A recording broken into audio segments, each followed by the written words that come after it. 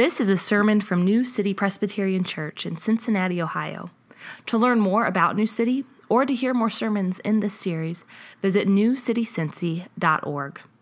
We're going to be looking at Ruth chapter 1 here in a moment, but I do want to mention what Ryan already pointed you to this morning. In the Commons, back this way under the Making Room banner, there is a devotional that we'd love for you all to have. It is a 2-week devotional. We'll start those together on Monday, November 13th. So you can pick it up this week, you can pick it up next week. We don't think we'll run out, but there's always the possibility. So grab one if you can at some point this week. If you want to share with other people in your house, great. If you want one for yourself, you can have it. There's also a commitment card in here as well that you can look through, and we'll be talking about this in the weeks upcoming to the final Sunday in November. And I also want to just let you know that there will be a congregational meeting on Monday, November 13th, which we would love for you to be at as well, and you can find information about that on Church Center.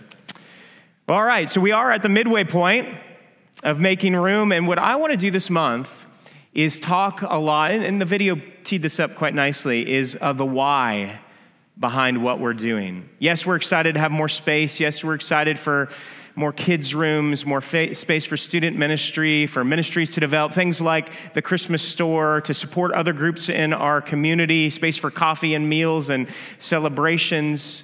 But that's actually more the what, right? I want to talk a little bit about the why, because the why behind all of this is mission. We want to celebrate Christ and serve Cincinnati. That's why we exist as a church, and that's really the why behind this initiative. And we're going to think about that this whole month, and we're going to do so by studying the book of Ruth. Now, I don't know how many of you, when you think about the book of Ruth, think of mission. I haven't always thought of it this way. But I do now. I came across several years ago the work of a pastor by the name of Greg Thompson, who has framed the book of Ruth through the lens of mission. And we're going to talk about it this way this month. But because this is an association that might not immediately come to mind, I wanted to take a few moments here at the beginning to explain. So if you live somewhere, just kind of go in your mind here with me for a second before we even get into the text.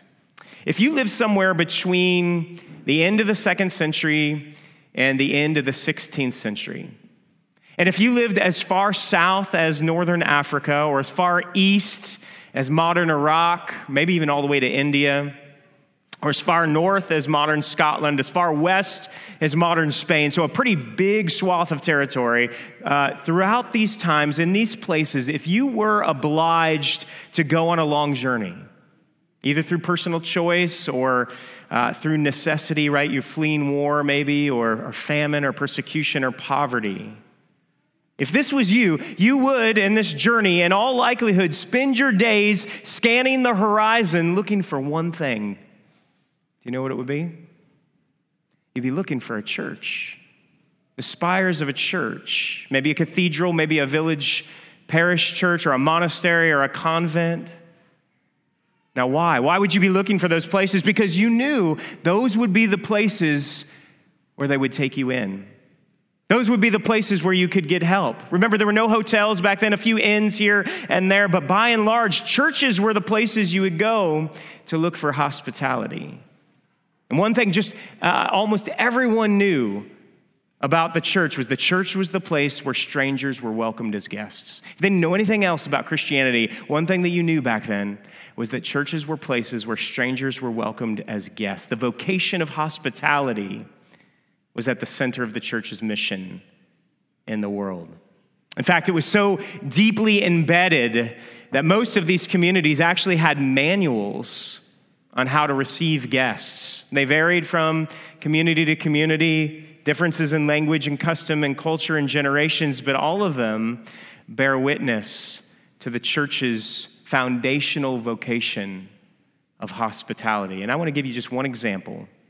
6th century Italy, of a famous manual called the Benedictine Rule.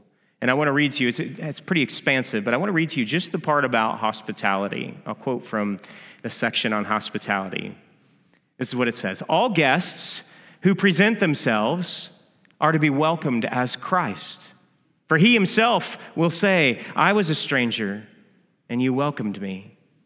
Proper honor must be shown to all, but especially to those who share the faith and to pilgrims.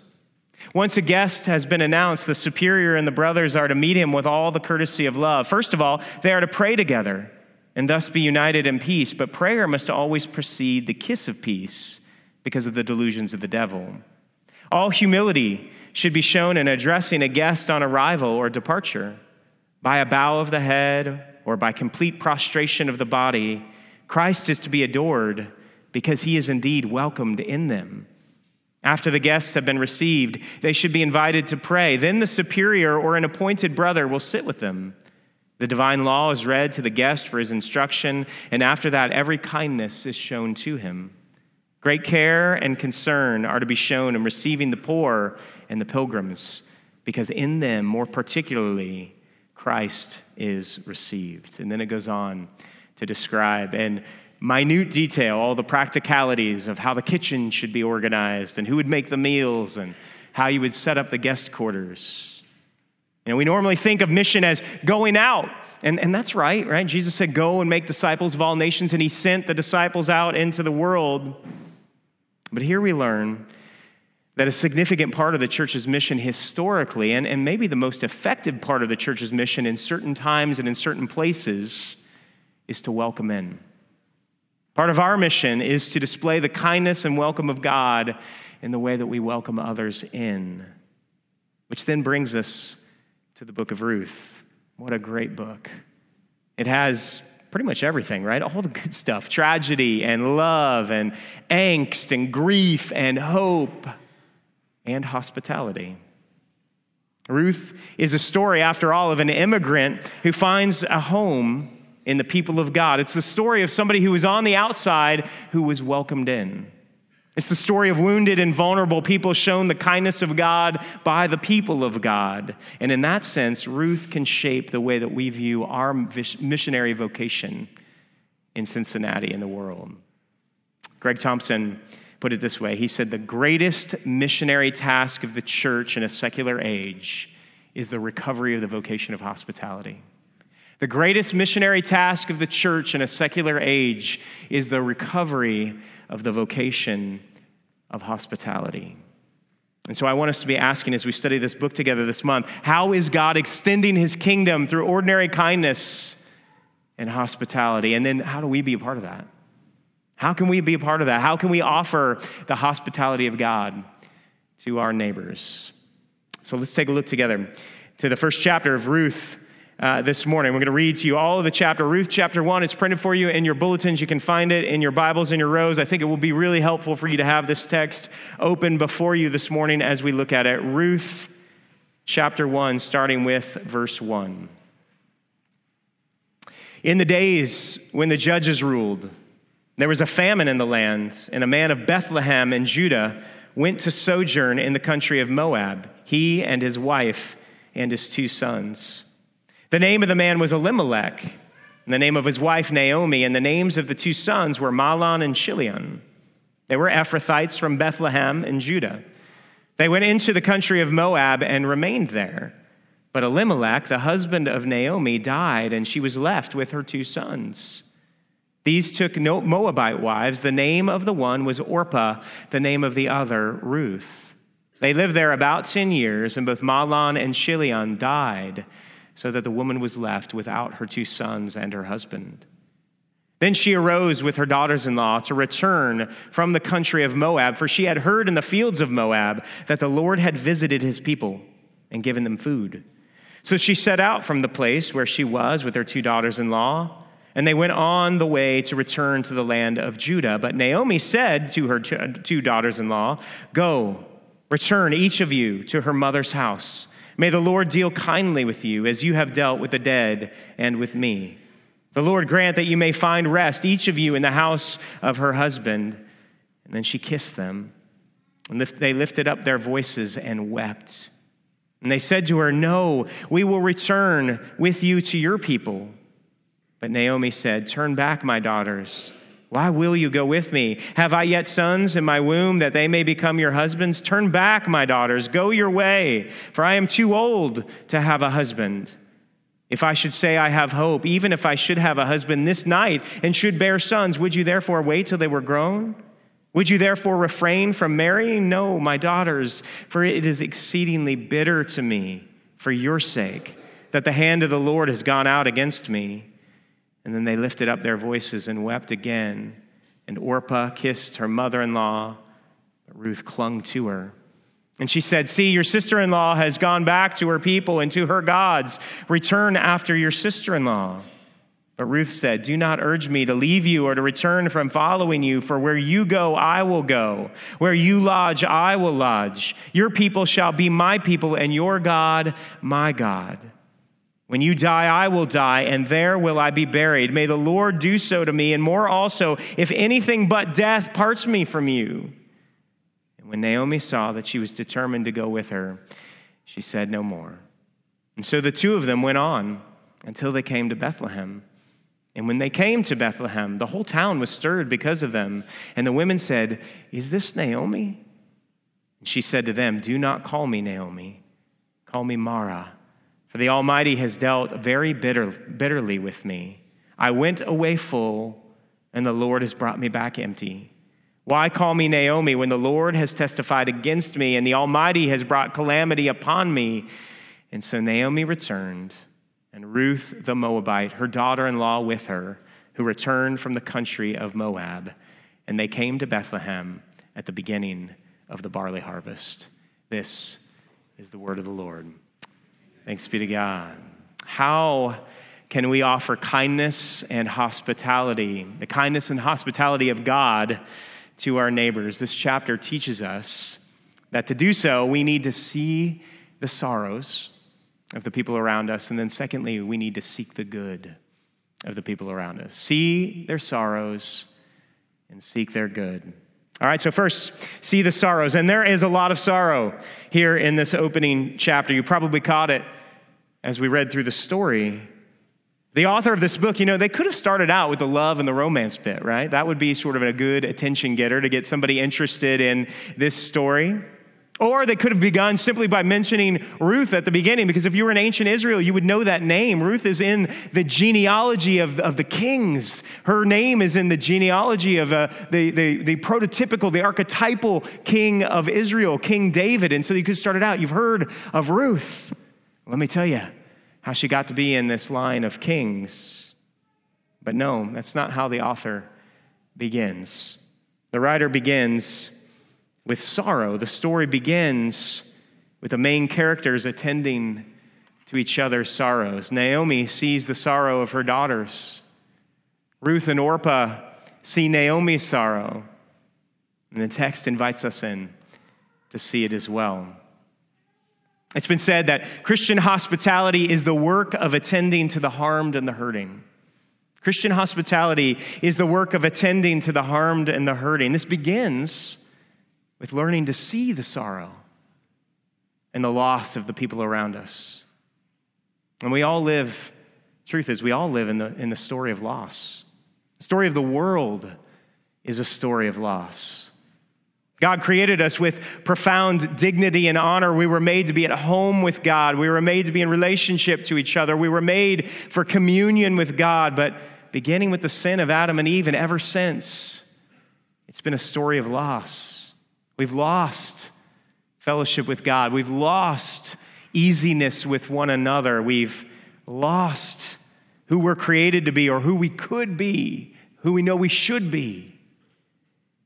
Christianity says we were made for something beautiful, but we've lost it. That's the great tragedy of man, that we live in a story of loss. And that loss includes a kind of homelessness. Without fixed points of reference for who we are, or who we're supposed to be, where we can go for meaning, where we can find security, we all find ourselves existentially, if not really, wandering. And we try to build our homes. We try to build our shelters wherever we can, because you got to live somewhere, right? And some of us do this through achievement, through money, through success. I think we can find our refuge, our shelter there. For others of us, we do it through romance, or sex, or sexual identity. That's home for us. For others, we'll go just about anywhere where someone will welcome us in. That's how vulnerable we feel. The story of the world is a story of loss. That's mirrored in the pages of Scripture. The story of the Bible is a storyline of loss. In the pages of the Old Testament, what do we see? We see Adam and Eve lose paradise along with their innocence. And you keep reading, Jacob loses his son Joseph. Joseph loses his freedom. Moses loses his people. David loses his way. Israel loses its homeland, and on and on and on. The New Testament then is the story of God entering into this loss. I mean, what is the Christmas story that we're about to retell in a month or so? The story of the incarnation, what is that but God moving toward our loss? He himself becoming homeless, becoming poor, becoming condemned. Eventually, Jesus even loses his life. And in that sense, he's very much like Naomi and Ruth. Jesus was a man full of sorrows, despised and rejected, no place to lay his head. It wasn't just the life of Jesus stepping into loss, but the work of Jesus. When you read the Gospels, Jesus seems to be spending nearly all of his time with people who have lost something. Do you notice that? Parents who have lost children, men and women who have lost their sight, the tormented who are losing their minds, sinners who had lost their dignity. When Jesus looked at the crowds, it says he had compassion because they were like sheep who had lost their shepherds. And then what is the church? Right, this people that God is creating, that Jesus is forming. Well, we are a collection of people who have our own losses. And so much of the New Testament, the epistles of the Apostle Paul, for example, are instructing the church, how do we attend to each other's sorrows? How do we care for each other's losses? But then also, when we gather together, we get to celebrate that in Jesus, even with those very real losses, in Jesus we are found. We are a found people. We celebrate that each week when we come to worship. We tell the story of how we've been found. But then our mission, as we're sent out from here, is to go out amongst those who are in the thick of these losses, and we welcome them in. World Magazine told a story of a North Korean girl, all the horrors of life in North Korea. This girl's family was starving. Her father tried to get into China. He was caught and died in a work camp. Her older sister, this young girl's older sister, was trafficked for sex. Finally, when her mother couldn't produce enough milk for her infant sister, they snuck across the border into China. They were able to carve out a little life for themselves, but they were barely getting by tending sheep. And one night, while she was out in the field, she heard a sound coming, as she said, sort of out of the darkness. She felt herself drawn to it. She found a small farmhouse. Inside, they were singing. The door opened, and there was a gathering of people, which she later learned was a small house church. She said these people were kind, they were sweet, they were welcoming. She fell on the floor. She had never seen anything like this, such joy and such peace. And a woman told her, "Don't be afraid. This is where the wounded and the weary gather." Wouldn't that be amazing? If that was the reputation of the church in Cincinnati. Oh, I've heard of you. This is where the wounded and the weary gather. Now, that's big picture, but what about in our story? The opening of Ruth is a story of loss. Verses 1 and 2, Elimelech and Naomi lose their home, right, because of the famine. Verses 3, 4, and 5, all the wives in the story lose their husbands. All these men died, all three of them, in what was supposed to be the vital years of their lives. All death is sad, but there is sorrow upon sorrow when someone is lost in the prime of their life. And with the death of these men comes vulnerability to these women. We don't have time to go into it now, but remember, this is a time when there were not a lot of economic opportunities for women. So as the widows grieve being left alone, they also are grieving that they are facing poverty. Verses 6 and 7, there's the loss that comes with displacement. The loss of place, the loss of home, as they have to uproot and move yet again, leaving Moab this time to go back to Bethlehem. Verses 8 to 14 show us the heartbreaking relational loss as they are separating from each other. Orpah finally separating from them, but the possibility of separating Naomi and Ruth. And at the end of verse 21, Naomi sums all this up as she comes back to Bethlehem, and she simply says, "I went away full, and the Lord Lord has brought me back empty. I went away full. The Lord has brought me back empty. This is a story of loss. And some of us in this room can identify with that. I know you can. You've got sorrow upon sorrow, it seems, piling up in your heart, disappointments in your life or in the lives of those that you love, shattered dreams, unjust circumstances, broken hearts that seem impossible to mend, questions that don't seem to have any answers. This is where the story of Ruth begins. But we're reminded in this story that God builds his kingdom through the sheltering kindness of hospitality. This is where the wounded and weary gather. If we are to give God's welcome, we need to see the sorrows of those who are around us. And one of the problems with, and especially spikes at this time of year, one of the problems with a culture war mentality is the tendency to simply see and label people according to right side or wrong side. Right? Good guys or bad guys, friend or enemy. Now, don't misunderstand me. I'm not saying there is no right or wrong. There certainly is. In fact, that lack of fixed points is one of the causes of this feeling of hopelessness and homelessness. I'm not saying there's no right or wrong, but I am saying it is reductionistic to see people through those labels, good guy, bad guy, friend or enemy. Our mission, our vocation as the church is to see people created in the image of God, inherent with the dignity that comes from that, but also broken and marred by the fall, and therefore full of sorrow and loss. Can you see the sorrows? Your neighbors, your friends, your coworkers, your classmates. Can you get to know their stories? The book of Ruth doesn't end with loss, but it does begin there. The writer invites us to see the sorrows of those around us.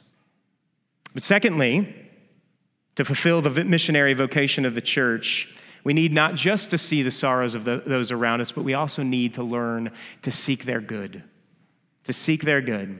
And throughout this story, we see the main characters doing just that, seeking the good of those around them. The story begins in verse 1 and 2 with Elimelech seeking the good of his family. Why do they move, after all, right? It's not like Elimelech saw a commercial for condos in Moab or something, right? Oh, room with a view. Naomi, we can get a pool now or something like that. No, right? The occasion for this is a famine in the land. That's why they leave. Now, there are some commentators who are pretty rough on Elimelech for this decision to leave Israel, the land of promise. Bethlehem, after all, means the house of bread. It's an unusually fertile area in Israel. So could there be a better place to ride out a famine than Bethlehem, right? Shouldn't they have just trusted God and waited it out there? And maybe that's what they should have done. I mean, after all, certainly things did not go well in Moab. All 3 men in the family lose their lives there. But the text of Ruth doesn't focus on the morality or the wisdom or the discernment of Elimelech's decision. It just tells us the story of it. But even if it was a bad move, it seems clear that his motivation was the good of his family. But the rest of the chapter is absolutely clear in the various characters seeking each other's good. Verses 8 to 14, Naomi seeks the good of these girls, of Orpah and Ruth, her daughters-in-law. She tries to send them back to their houses where they grew up, back to their mothers, back to their families, even though this would leave Naomi all alone. Why would she do that? Why would she send them away, even at great cost to herself? For their good. She thinks it's the best chance for them to find a life, to find a home, to find a family. Verse 9, the Lord grant, she says, the Lord grant that you might find rest. The word is it's the word for security, the word for comfort, restoration, joy. She's saying, I want a bright future for you. Now, it should be said, Naomi doesn't do everything perfectly here.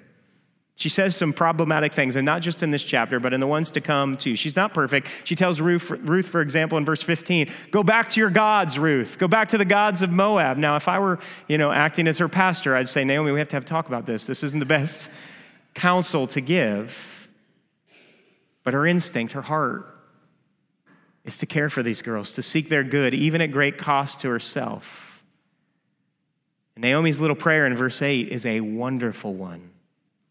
Be a good prayer for you to commit to memory. Good prayer for you to use. May the Lord deal kindly with you. Simple little prayer. Concise little prayer. Maybe this is your practical application from this sermon, to pray this concise little prayer for the people that you come into contact with this week. May the Lord deal kindly with you. The people that you know, but even the people that you just come across your path, right? The guy walking his dog, just in your mind. May the Lord deal kindly with you. I mean, you don't have to hold up your hand when you can wave, I guess. Yeah. May the Lord deal kindly with you. The person who's a table over at the coffee shop, may the Lord deal kindly with you. The guy who cuts you off in traffic, maybe it's through clenched teeth, but may the Lord deal kindly with you. God is not impressed with wordy prayers. A simple one like this will do. May the Lord deal kindly with you. Naomi seeks their good. Verses 14 to 18 shows us Ruth seeking good for Naomi. Verse 14, it says, remember, Naomi tries to send her back, and it says that Ruth clung to her. It's the same word that's used for the cleaving of a husband to a wife in Genesis chapter 2. It's also the word that God uses for faithfulness, covenant faithfulness that he desires from his people to him in Deuteronomy 10. It's what God wants for people to cling to him. That's how Ruth clings to Naomi. And she says, Naomi, don't urge me to leave. I'm with you. Where you go, I'll go. Where you lodge, I'll lodge. And then she makes a profession of faith. In verse 16, your people shall be my people, your God, my God. She's counted herself now among the people of God. She's calling upon the name of the Lord. Ruth has bound herself to Naomi's God. She's binding herself now to Naomi. She says, nothing but death can part me from you. And later in chapter 3, Boaz is talking about this, all that Ruth had done for Naomi, and he calls it hesed, how she behaves toward Naomi. It's the Hebrew word hesed, which means kindness, the same covenant, loving kindness that God shows to his people. Behind Ruth and Naomi's kindness is the loving kindness of God. Throughout Scripture, we see God constantly seeking the good of his people, very often when they don't deserve it. God seeks good for Abraham and Sarah when he gives them a promise and a child in old age. God seeks the good of Jacob and his sons when Joseph is restored to them. What you meant for evil, God meant for good. God seeks the good of Israel when he returns them to the land after their slavery in Egypt. And God seeks the good of his people when the prophets tell the story of how the glory of God will one day be restored to the people and how his healing will then go out from Israel to the very ends of the earth. And when Jesus Christ comes into the world, he comes to seek the good of his people. When Jesus is at work, the lame begin to walk. The hungry are fed. The prisoners are set free. The blind are given sight. The shamed are forgiven. The outcasts are welcomed. The dead are raised. And the church is called into this same kind of work. The greatest missionary task of the church in a secular age is the recovery of the vocation of hospitality. To recover this vocation, to welcome others as God has welcomed us, we need to see the sorrows and to seek the good of our neighbors. But you know the sad part about this? Too many people in our culture, too many people in our city, too many people in our neighborhood don't know that that's what the church is about. Too many people don't recognize that mission in the life of the church. And so, consequently, they are no longer looking for us on the horizon like people used to scan when they were making those journeys all those years ago. They're no longer looking for us on the horizon. The light that they seek is not in our lamps. They're not seeking the greeting in our mouths nor the food on our table. It doesn't even occur to them that the church could be of help. And some of that is our fault. But what if we could recover this vocation? The greatest missionary task of the church in a secular age is the recovery of the vocation of hospitality. And just as we close, I want you to think about this. For those of you who do know Jesus, for those of you who consider yourself a follower of Jesus Christ, I wonder how many of you came to know him because somebody welcomed you in. I wonder how many of you came to know Jesus because somebody welcomed you in. Somebody welcomed you in perhaps in the midst of something ugly in your life. Somebody welcomed you in when you were trapped in shame. Somebody welcomed you in when you felt all alone. Somebody welcomed you in maybe just when you were severely awkward and you didn't know how to find a place or a people. Or somebody welcomed you in when you thought you had nowhere else to go. I bet that's true for an awful lot of us. Can we be a part of that? Can we be a part of God's welcome for others? Could we be a church where the weak and the wounded would gather? Would you pray with me toward that end? And as we continue in our worship this morning, let's bow our heads and let's pray together. Father, we are